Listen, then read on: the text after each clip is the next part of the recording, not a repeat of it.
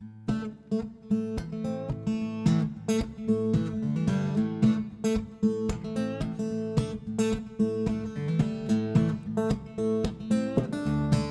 WHQR Public Media in Wilmington, North Carolina, this is Coastline.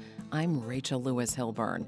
As the population swells in southeastern North Carolina and developers make room for more buildings, homes, apartments, stores, schools, we're witnessing the rapid destruction of natural areas. There's no question people need places to live, shop, work, and recreate. But are there questions we could be asking ourselves in the face of study after study warning us about the disappearance of species after species? Should we be asking ourselves, what can we do to conserve some natural areas as we watch trees vanish and human-created habitat expand? Are we also witnessing a catastrophic failure of imagination? Can we do better? And what would that look like? As we'll hear today, human survival depends upon the survival of other species. My guest today describes himself as an environmentalist because he is a humanist. We're going to hear our second installment of In the Wild Coastal Plain, a new series we created in which we meet a plant or animal and learn about it, how it lives, what it eats, what we know of its role in the ecosystem. You can find episodes of In the Wild Coastal Plain on our website in the CoastLine feed at WHQR.org. Our guide in the Wild Coastal Plain is Andy Wood. His popular commentaries on local wildlife aired on WHQR starting in 1987. He's compiled the most memorable pieces into a book entitled Backyard Carolina, 2 decades of public radio commentary.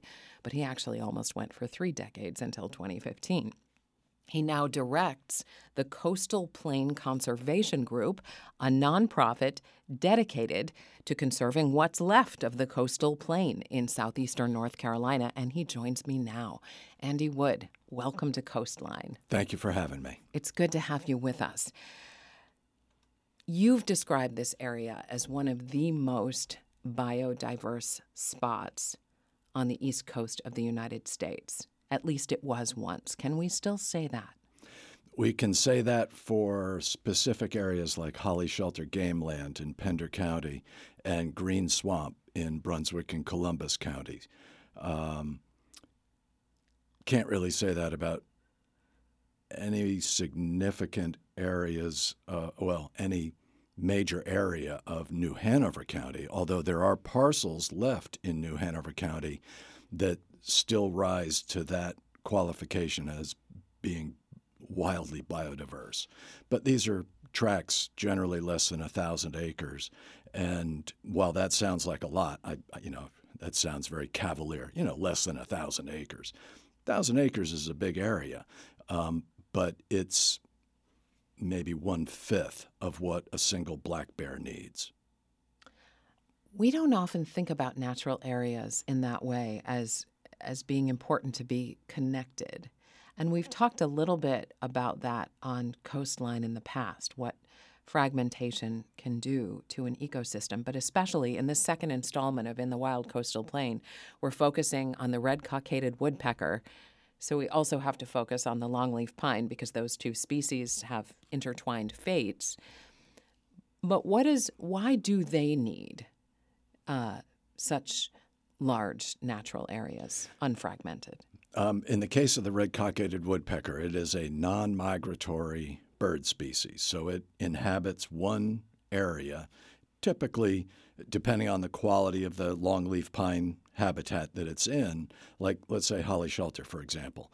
In Holly Shelter, the red-cockaded woodpeckers live as distinct family units. They are communal breeders. That is, the offspring from one year remain with the parents the following year, and maybe even another year after that, to help them raise their successive generation of offspring. Do you mean their grandchildren? Correct. So siblings, the class of 2022, let's say, those birds stayed with the parents this year and are still helping the parents raise the class of 2023. So the red-cockaded woodpecker is about the size of a bluebird, a little bigger, and they don't have greatly visible red. That's a misnomer. It has everything to do with the Revolutionary War. But anyway. And we're going to hear a little more about that in this upcoming right. episode So, in the next segment. If you see a woodpecker in your yard with a bold red head, that is not a red-cockaded woodpecker. They have white cheeks, and they live with longleaf pine. They're the only woodpecker that excavates a cavity in a living pine tree in the eastern U.S. And it takes years for them to establish a habitat of 80 to 200 plus acres just for their family to inhabit. If it's suitable longleaf pine habitat, there will be woodpeckers in there, but it has to be a large chunk of longleaf pine habitat. It can't be your backyard. They require lots and lots of pine trees because pine trees aren't dripping with spiders and caterpillars and other insects for the woodpecker to eat. So all day long, they're flaking off the paper-thin outer layer of bark on a pine tree, looking for some little morsel hidden under that little flake of pine bark. A spider, a caterpillar, a cockroach. Cockroaches and ants make up the bulk of a woodpecker's red-cockaded woodpecker's diet. So when we talk about habitat fragmentation, we're talking about severing the link between one family of woodpeckers and the potential new habitat for their offspring to move into. And it's important to understand that longleaf pine ecosystem, the longleaf pine habitat, once covered over 93 million acres of the American Southeast, and now it's reduced to about 3 million acres. So all of the plants and wildlife associated with longleaf pine habitat, they are reduced to about 3% of what they were pre-European settlement. So that's a staggering decline. If we saw that in the Amazon, there'd be a real mess. Well, it's a mess here. We've converted longleaf into loblolly plantations and subdivisions, roads, all kinds of things. Why can't other pine trees work? They do. Woodpeckers will use loblolly and pond pine occasionally, but the longleaf has a history with us because it produces copious amounts of sap.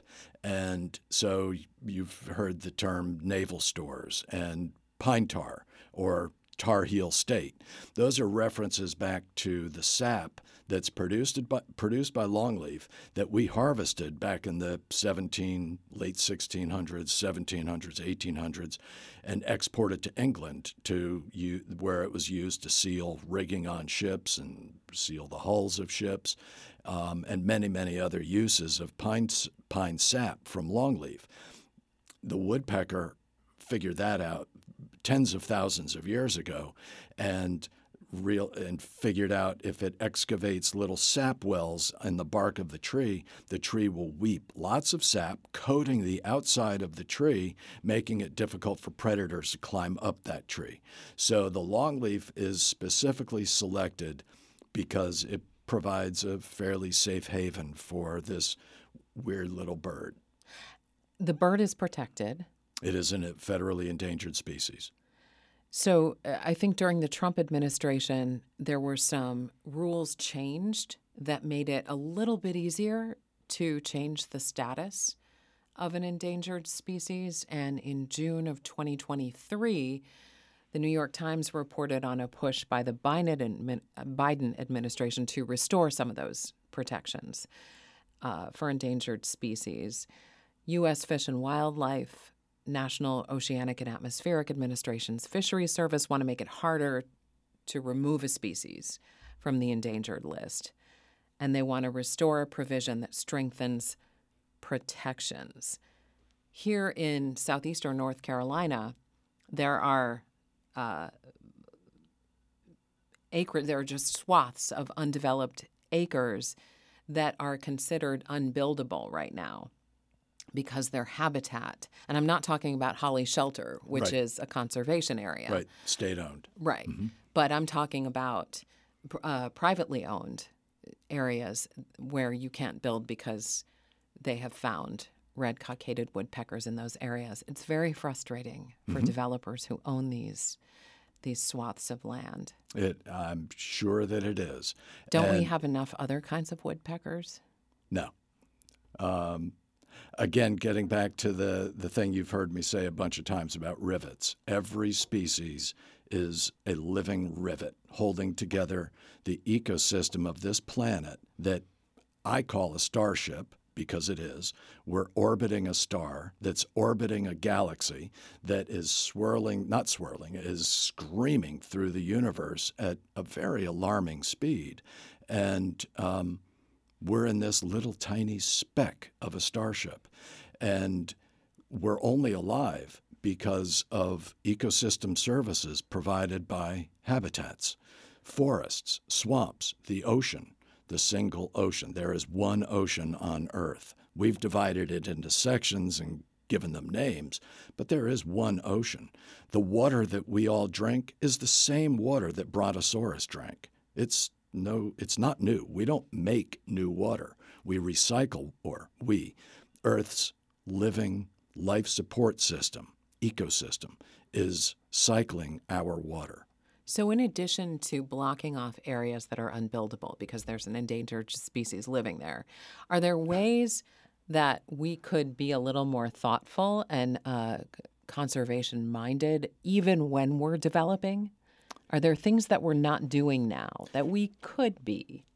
Yes, and one thing that I think is especially important right now is to approach landowners and ask if they would be willing to put that land into a conservation easement if we can come up with the money to pay them to do it. And this isn't for the baby boomer age landowner. This is for the baby boomer age landowners' children and grandchildren. This isn't about me and you. The game of the environment isn't about me and you. It's about our kids and grandkids. We're leaving them a mess. And I can say that unequivocally. I stand by my words, whoever reads or hears them. We're leaving a real mess for young generations. And so one of the things that we can do right now to help their future is set aside as much forest land as possible. And I hope some elected policymakers are listening right now. It's on them to make this happen. There are landowners that would be willing to put their land into conservation, but they have that land as their source of revenue. So instead of subsidizing development, let's subsidize people to grow trees, and not plantation forests. I mean ecosystems that provide ecosystem services to Homo sapiens, to our species. Forget bears. Well, no, I didn't say that. But put us at the top of the pyramid and then think about how unstable you're willing to let the base of that pyramid become. That's where we are. So it makes sense. Conservation easements and putting and saving land, putting them into a land trust of some sort. What about areas that are going to be developed? We know they're going to be developed. A developer is about to build, 300 houses, right, and take out a bunch of trees. Is there anything that developer could do that could preserve something that's of benefit? Yes, and I would suggest going back to the architectural books of the 1930s, 40s, and 50s and look at how the architect said, this oak tree in this front yard of this little 1,000 square foot house that we're going to build is going to add so much value to the property. So we're going to leave that oak, and we're going to shift the house 5 feet in one direction or another to accommodate that oak tree, which one day will be providing shade and birdsong. So what we're seeing here is a scorched earth approach to development.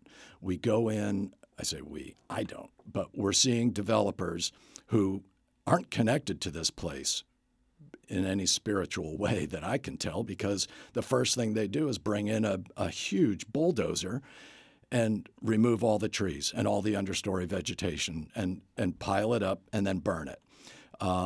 With everything that was living in that ecosystem, box turtles, rabbits, mice, birds, ground nesting birds, lizards, frogs, toads, all of those things, all the insects, all the spiders. Millions of animals are being piled up per acre. If you count in spiders and insects, you're getting into millions of animals being piled up and burned. And then we're breathing that smoke. If you smell smoke, you are smelling vapors 1,000 times more dangerous than tobacco smoke.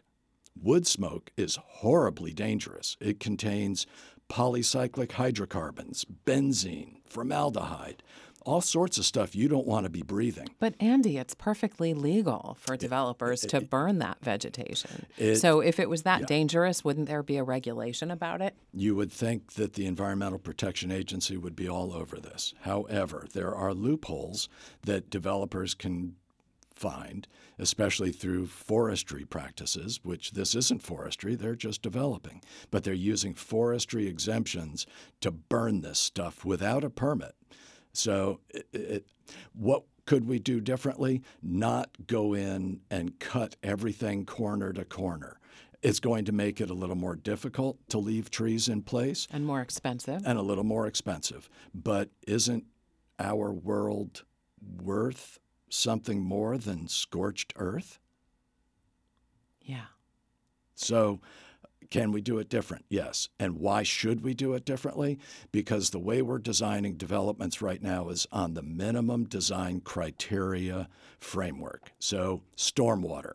Our stormwater control measures for a subdivision are built to accommodate stormwater coming off of rooftop, driveways, and roads. And only with enough capacity to handle the first 1.5 inches of rain.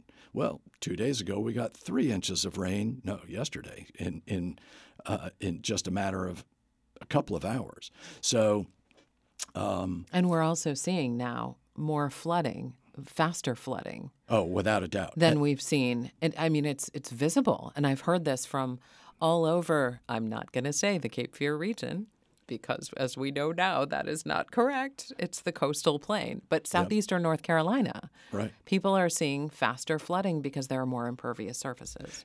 In large part because the soil that we have to work with here is hydric. It's wetland soil. So the Supreme Court has done its best to do away with wetland protections for very ulterior motives, in my opinion. But the fact remains, a wetland is a wetland is a wetland. You can call it whatever you want, but a wetland is defined by 3 criteria: hydric, wet soils, hydric, wet-loving plants, and groundwater within 12 inches of the soil surface during the growing season. Well, that's here. It's everywhere around here. We've already developed the upland, the longleaf pine. All of that, for the most part, is gone in New Hanover County and surrounds. That's the high, dry areas. So now we're going into we've cooked the golden goose, and now we're scrambling her eggs. So those eggs are these marginal wetland areas that environmental consultants are able to go in during periods of low rain, and you got 3 criteria. If you don't meet one of those 3, it's not a wetland. The Corps of Engineers, which is a permitting agency more than a regulatory agency, they'll sign off because they're, part of the government not trying to damage the economy. And we think right now that development is very important, even though payroll from development in this area makes 6% of this area's entire payroll. You're listening to Coastline. We're about to hear the second installment of our new series in the wild coastal plain when we return from this break. Stay with us. I'm Rachel Lewis Hilburn for Coastline.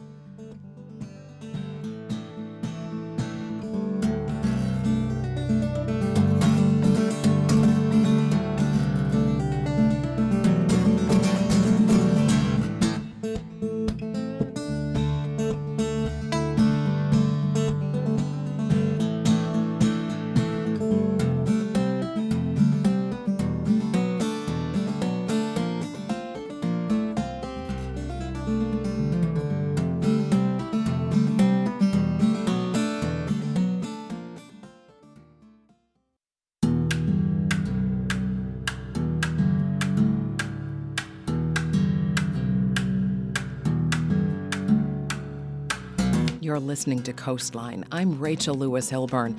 As we watch natural areas disappear, we're taking a closer look at what we're losing, species by species, in a new series called In the Wild Coastal Plain. Andy Wood is our guide, and here is our second episode.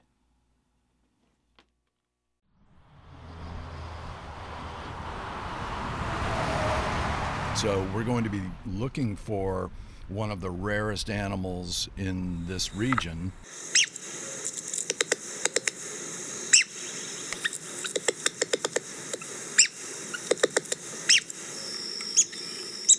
The red-cockaded woodpecker, which is I think enigmatic might be the right word. That's Andy Wood, director of Coastal Plain Conservation Group, and I'm Rachel Lewis Hilburn. And you are in the wild coastal plain.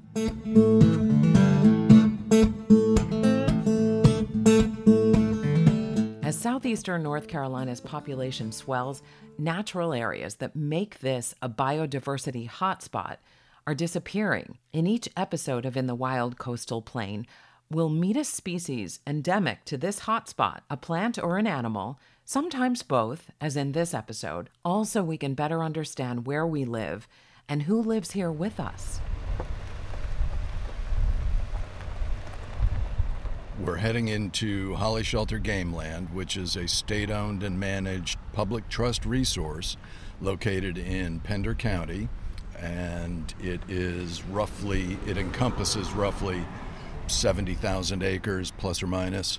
There's a couple of different game lands that are merged, so it might be closer to 80,000 acres. One of the last best pieces of this ecoregion's natural heritage, in terms of its size especially. This is a big chunk of land. We're looking for the red-cockaded woodpecker in Holly Shelter because of the longleaf pine savannas. These two species, the bird and the tree, have their fates intertwined, two members of a biodiversity hotspot in North Carolina's coastal plain ecosystem. And let's make this clear right up front. Yes, they're called red-cockaded woodpeckers, but Red-cockaded woodpeckers don't reveal red. The male has a little match head-sized patch of red on each side of its head, but otherwise, you're not going to see red on a red-cockaded woodpecker. That name has its connections back to the Revolutionary War, when military officers wore a colored feather in their hat to denote their rank. Yankee Doodle went to town riding on a pony, stuck a colored feather in his hat, and called himself a general. I thought he called the feather macaroni, but Andy's the guide. Or something like that. So the red-cockaded woodpecker has a little red patch that is covered by black feathers. And when the bird's upset, it will lift those black feathers, revealing that red patch, which is called a cockade. And the feather in Yankee Doodle's hat is called a cockade. During battle, they would cover that or remove that colored feather so the enemy didn't know that they were an officer. Wow. I get calls with some frequency. I think there's a red-cockaded woodpecker in my yard. And my first question is, do you see red? Yes, its whole head is red. That might be a red-headed woodpecker, might be a pileated, might be a hairy, a downy, red-bellied, any number of even yellow-bellied sapsucker. It could be any number of woodpeckers, but if you see red on the woodpecker's head, it is unlikely to be a red-cockaded woodpecker. Got it. So remind me again why Holly Shelter is so important to this not red-headed, red-cockaded rare bird. The reason Holly Shelter is so important to that endangered species, and it is a federally endangered species, is because, as you can see, we're entering a longleaf pine savanna habitat. Longleaf pines are the favorite tree of red-cockaded woodpeckers. They're also the state tree of North Carolina. Here's to the land of the longleaf pine, the summer. Here's to the land of the longleaf pine, summer land where the sun doth shine, all that. Andy's quite musical today. Maybe it's the bird song?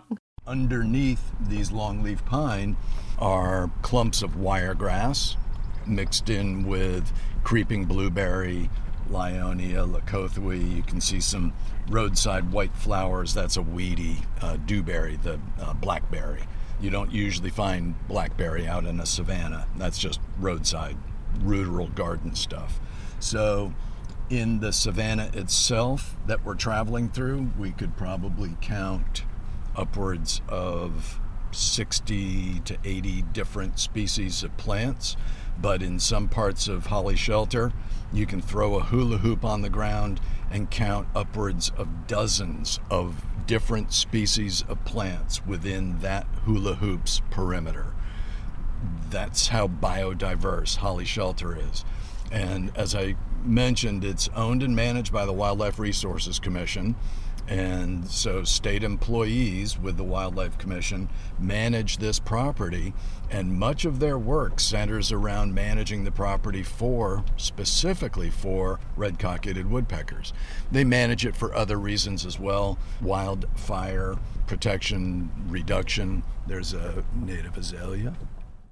This is how it is with Andy in the wild coastal plain. While he explains one element, he's always scanning the landscape, and even the smallest species will catch his eye. Yes, native azaleas are quite different from the ones you see throughout Wilmington's residential areas, the ones you see celebrated during the annual Azalea Festival, but that's for another episode. So why are red-cockaded woodpeckers endangered? What's happening to them? Why are they endangered? Because at one time we had 93 million acres of longleaf pine habitat from North Carolina, Virginia line all the way to East Texas up into southern Illinois.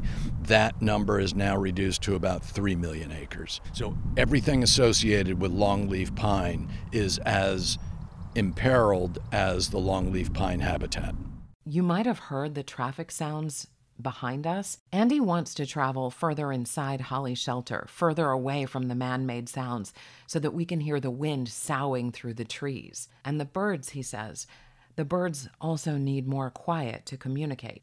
Birds communicate by sound. A lot of their communication is visual as well, feathers and displays. But sound, their calls are really, really important. And so when you hear all of that traffic noise, it should be very, very quiet out here. All we should hear is wind soughing through the trees, and yet we're hearing all of that noise. So all the birds that live in this area have to raise their voices to be heard over our din. Even noise pollution is an issue. So we drive in his pickup truck along a gravel road.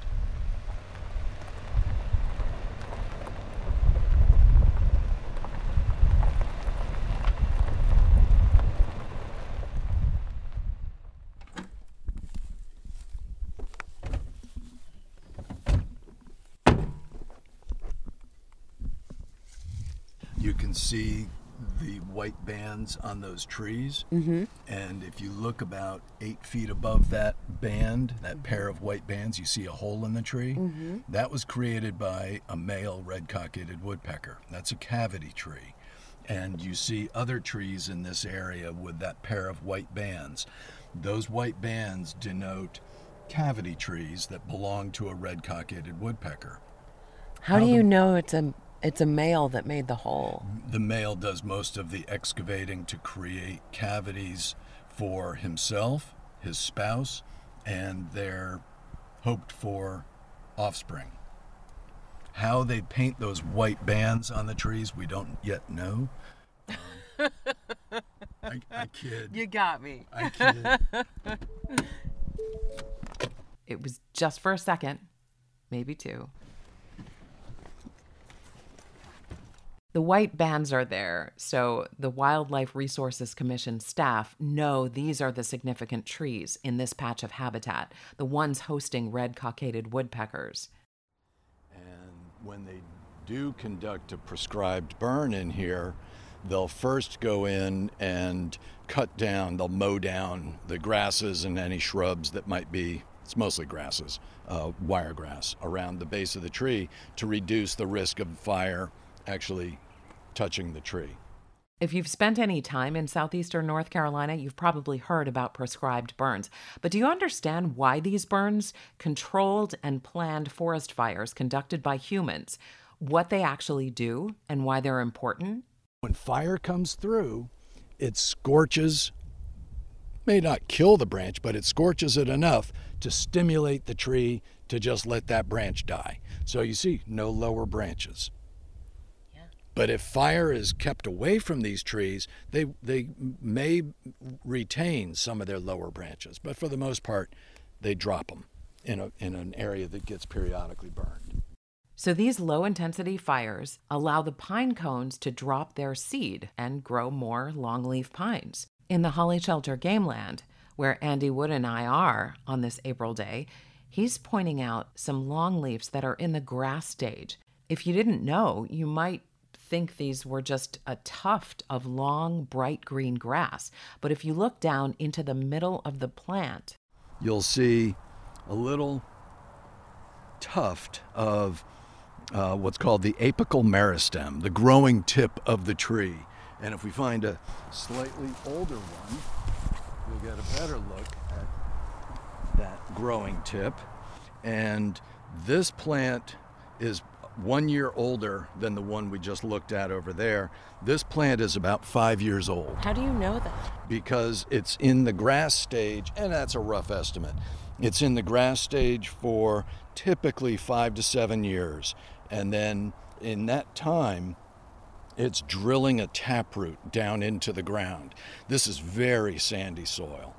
It's pure sand. This is all a former sand dune habitat. So if we were here thousands of years ago, these would be rolling sand dunes, much like what you see in the sandhills in closer to the Piedmont, Fayetteville area. So these are weathered and now low. So it's not much of a topography here, but it is sandy soil. So well drained, and that means these trees have to drill a taproot like a carrot to get to moisture. So for 5 years, roughly, it's in that stage, and then with all of those needles around the growing tip of the plant, they act as a buffer against fire. So when fire comes through here, it'll be fairly quick. This whole area will burn in a matter of a couple of hours. If everything goes well, if all the planning is correct, they'll have this done before lunch. So the fire comes through here, as contradictory as this sounds, we would call it a cool fire because it sweeps through the wiregrass very quickly, doesn't build up a lot of heat, burns away inkberry. It'll toast all of these azaleas, but they'll spring back next year, and it'll burn off the needles around the longleaf pine. But not the tip. And since fire actually promotes the growth of native grasses and wildflowers as well, what the Wildlife Resources Commission calls a grassy understory, the longleaf pine savanna then becomes important habitat for other species, such as Bachman's sparrow and bobwhite quail. After the fire stimulates all this growth, managing the forest might involve thinning out some of the newer trees, so longleafs aren't trying to outcompete each other for nutrients. Just a moment ago, Andy told us that longleaf pines will spend 5 to 7 years in the grass stage. Very slow-growing trees. The reason it takes so long is longleaf pine is a very dense wood. And if you look at this tree stump that's been cut, you can see how close the rings are. This is almost rock hard. It's as hard as oak. By the time they're suitable nesting habitat for the red-cockaded woodpecker, they're pretty old trees. So the male woodpecker finds a habitat here and determines that, okay, there's no other birds like me in this immediate area. It needs a territory of, depending on the quality of the trees, 80 to 200 acres or so for a territory. They're a non-migratory bird. This is their territory. We are standing in somebody's property, the bird's property. You understand this now. The red-cockaded woodpecker is endangered because the great longleaf pine savannas are disappearing. There are just fewer places with that many connected acres. What's left? In New Hanover County, Carolina Beach State Park, Longleaf Park, Halliburton, and the campus of the University of North Carolina, Wilmington. Of course, in Pender County, which is seeing its own explosive growth, Holly Shelter, not including adjacent game lands, boasts 63,520 acres. But back to our red-cockaded woodpecker. He's hoping to start a family, so he's looking for a longleaf pine habitat that could be home. The woodpecker will identify a tree that it thinks will make a good cavity and begin by landing on the tree and flaking off the very outer bark on the tree. And in the process, you see underneath the gray weathered bark, it's bright red or brick red. So the woodpecker will flake away much of this outer bark, smoothing the tree. And I'm talking about paper thin pieces of bark. It's not going in and excavating all the bark off like a lathe. It's taking off the outer easy stuff that you could flake off with a fingernail. And the next step is to drill a hole through the bark called a sap well, and it's about 1 inch, 2 inches in diameter, and it's just a hole through the bark that starts to weep sap. The tar heel term is a reference to the sap that was derived from longleaf pine. What do they sound like? They have the sweetest little chattering call, and they communicate with each other all day long. It's not a song like you would hear from a typical songbird. And it's not lilting. It's a high pitch chattering. To me, it sounds like, "Hey, what are you doing?" "Oh, I'm over here." "What are you doing?" "Well, I'm over here." "What are you doing?" "Well, I'm still over here." "Well, did you find anything?" "Not yet." So they're just bantering back and forth. And that banter probably reinforces the pair bond and the family unit, because they do live as a family unit. They're what we call communal breeders. Unlike most birds, they provide extensive parental care for a long period of time for their offspring. The male scrapes off that thin outer bark, drills the sap wells, which you can see are weeping on there. So he's addressed those recently because trees are now sending sap up to the top because we're in spring. So the trees are weeping, and that sap coats the outer part of the tree like a candle, almost like candle wax. It's why they have to nest in living longleaf pine, says Andy, because the dead ones don't weep sap. That smoothness and presence of sap on the tree, we assume it helps deter predators like snakes, raccoons, things like that. So it makes it hard to climb up. If you went and hugged that tree, you would never get the sap off of your clothing, and any sap that's on your hand, that little bit of black right there. Andy's pointing to what looks like dirt on his own hand. That's from last week. I mean, it doesn't come off. You can scrub and scrub, and it doesn't come off.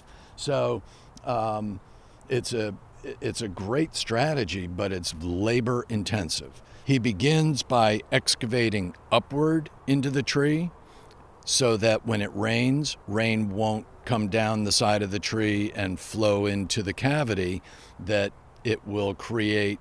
After going upward into the tree to the heartwood, it then excavates downward to create the nest cavity itself, which looks like a stocking filled with seeds. It's a, I don't know how to describe it. It looks like a gourd, a hollow gourd.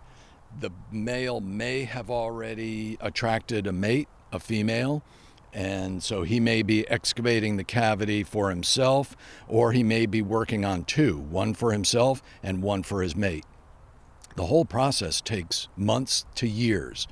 That's just for one pair of birds. And then he goes and starts working on other cavities because each cavity is a bedroom for each bird. They don't usually roost together at night, says Andy. They can, but they seem to prefer separate sleeping quarters. Typically, the female has her cavity, he has his cavity, and then there'll be 2 or 3 more cavities, or more than that, to house their offspring. In the same tree?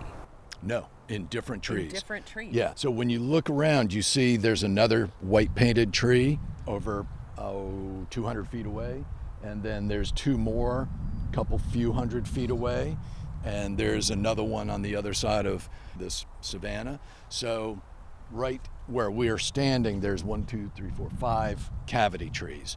There's 6. So this is kind of the hub of this bird's territory, which again may encompass 100 plus acres. They are territorial birds. So like the beavers, they don't play well with other families. Not at all. And they don't play well with other cavity nesting birds like the bluebird.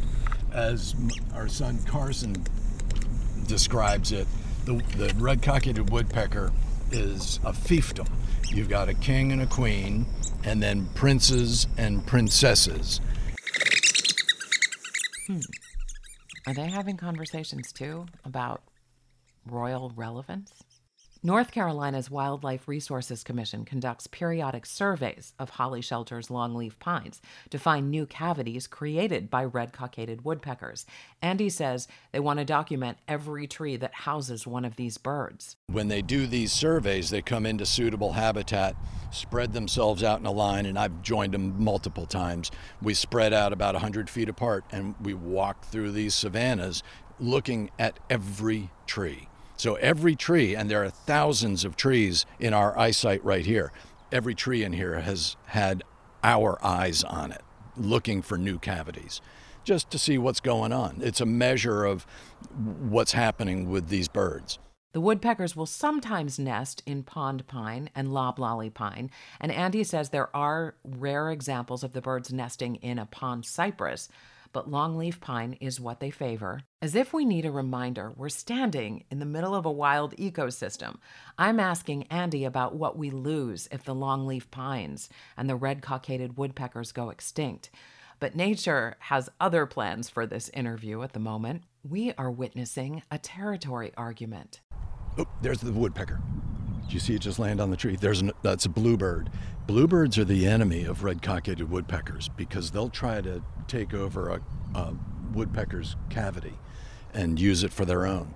So the woodpecker just landed on this tree. It's on the back side because it knows we're here. That's the funny thing about birding. Even I've lowered my voice, which is silly. There it is. You see him? Solid white head. You see the bluebird chasing it off, being a nuisance. Everybody loves the bluebird. It is the most vicious animal in the bird kingdom. There we go, another one.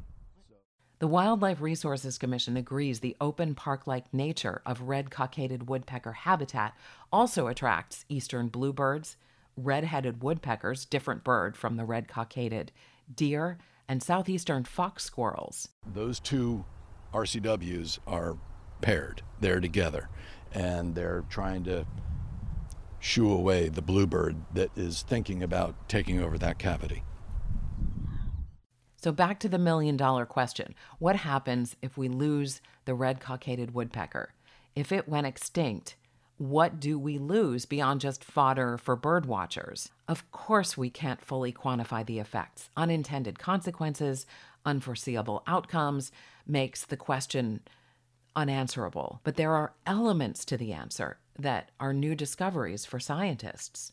The woodpecker, we think, helps introduce red heart disease to new trees, which benefits itself. Red heart disease is a fungal infection that softens the extraordinarily hard, dense wood of the longleaf pine.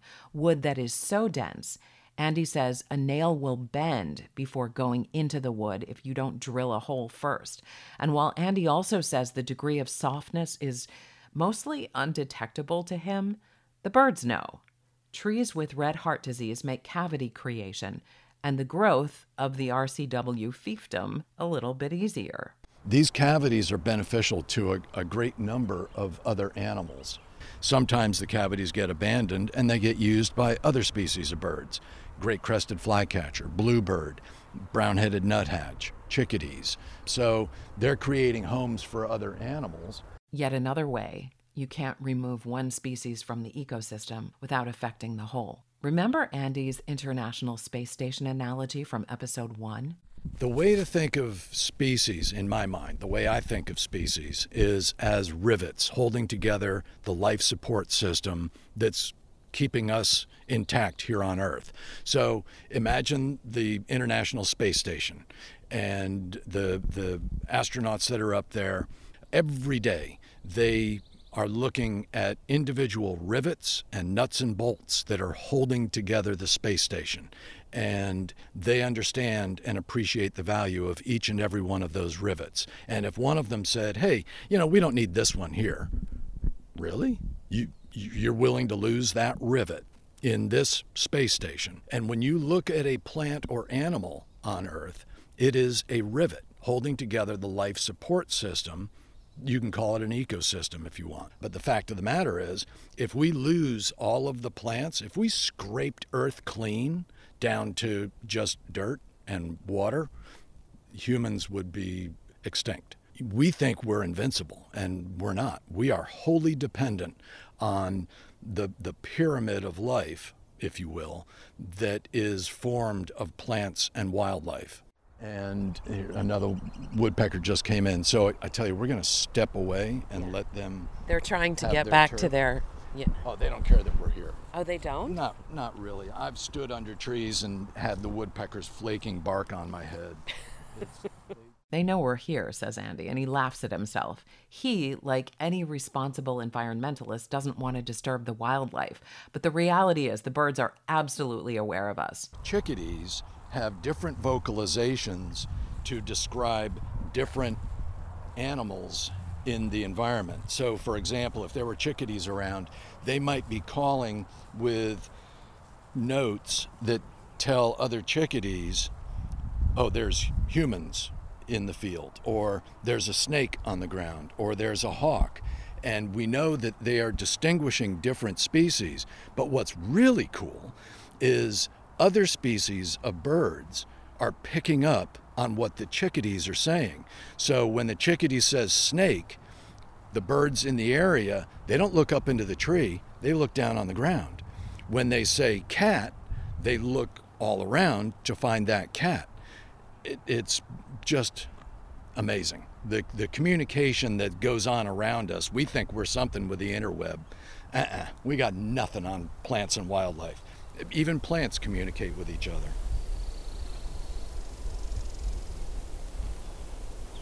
We need them to survive. Each species that goes extinct, according to Andy Wood and many other scientists, each one brings the human species one step closer to that same outcome.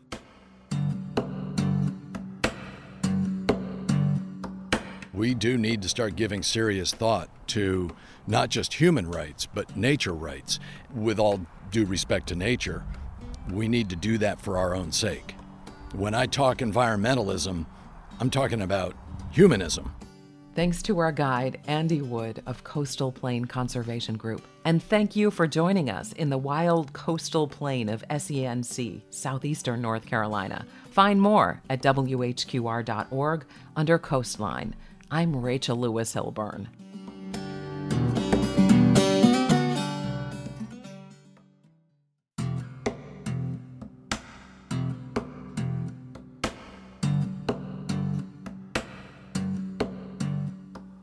And that's this edition of Coastline. Andy Wood, thank you so much for being our guide in the wild coastal plain. As always, my pleasure. Thank you. You can find episodes in the Coastline feed on our website at WHQR.org or wherever you get podcasts. Coastline's technical director is Ken Campbell. Jonathan Furnell engineered this episode. I'm Rachel Lewis Hilburn for Coastline.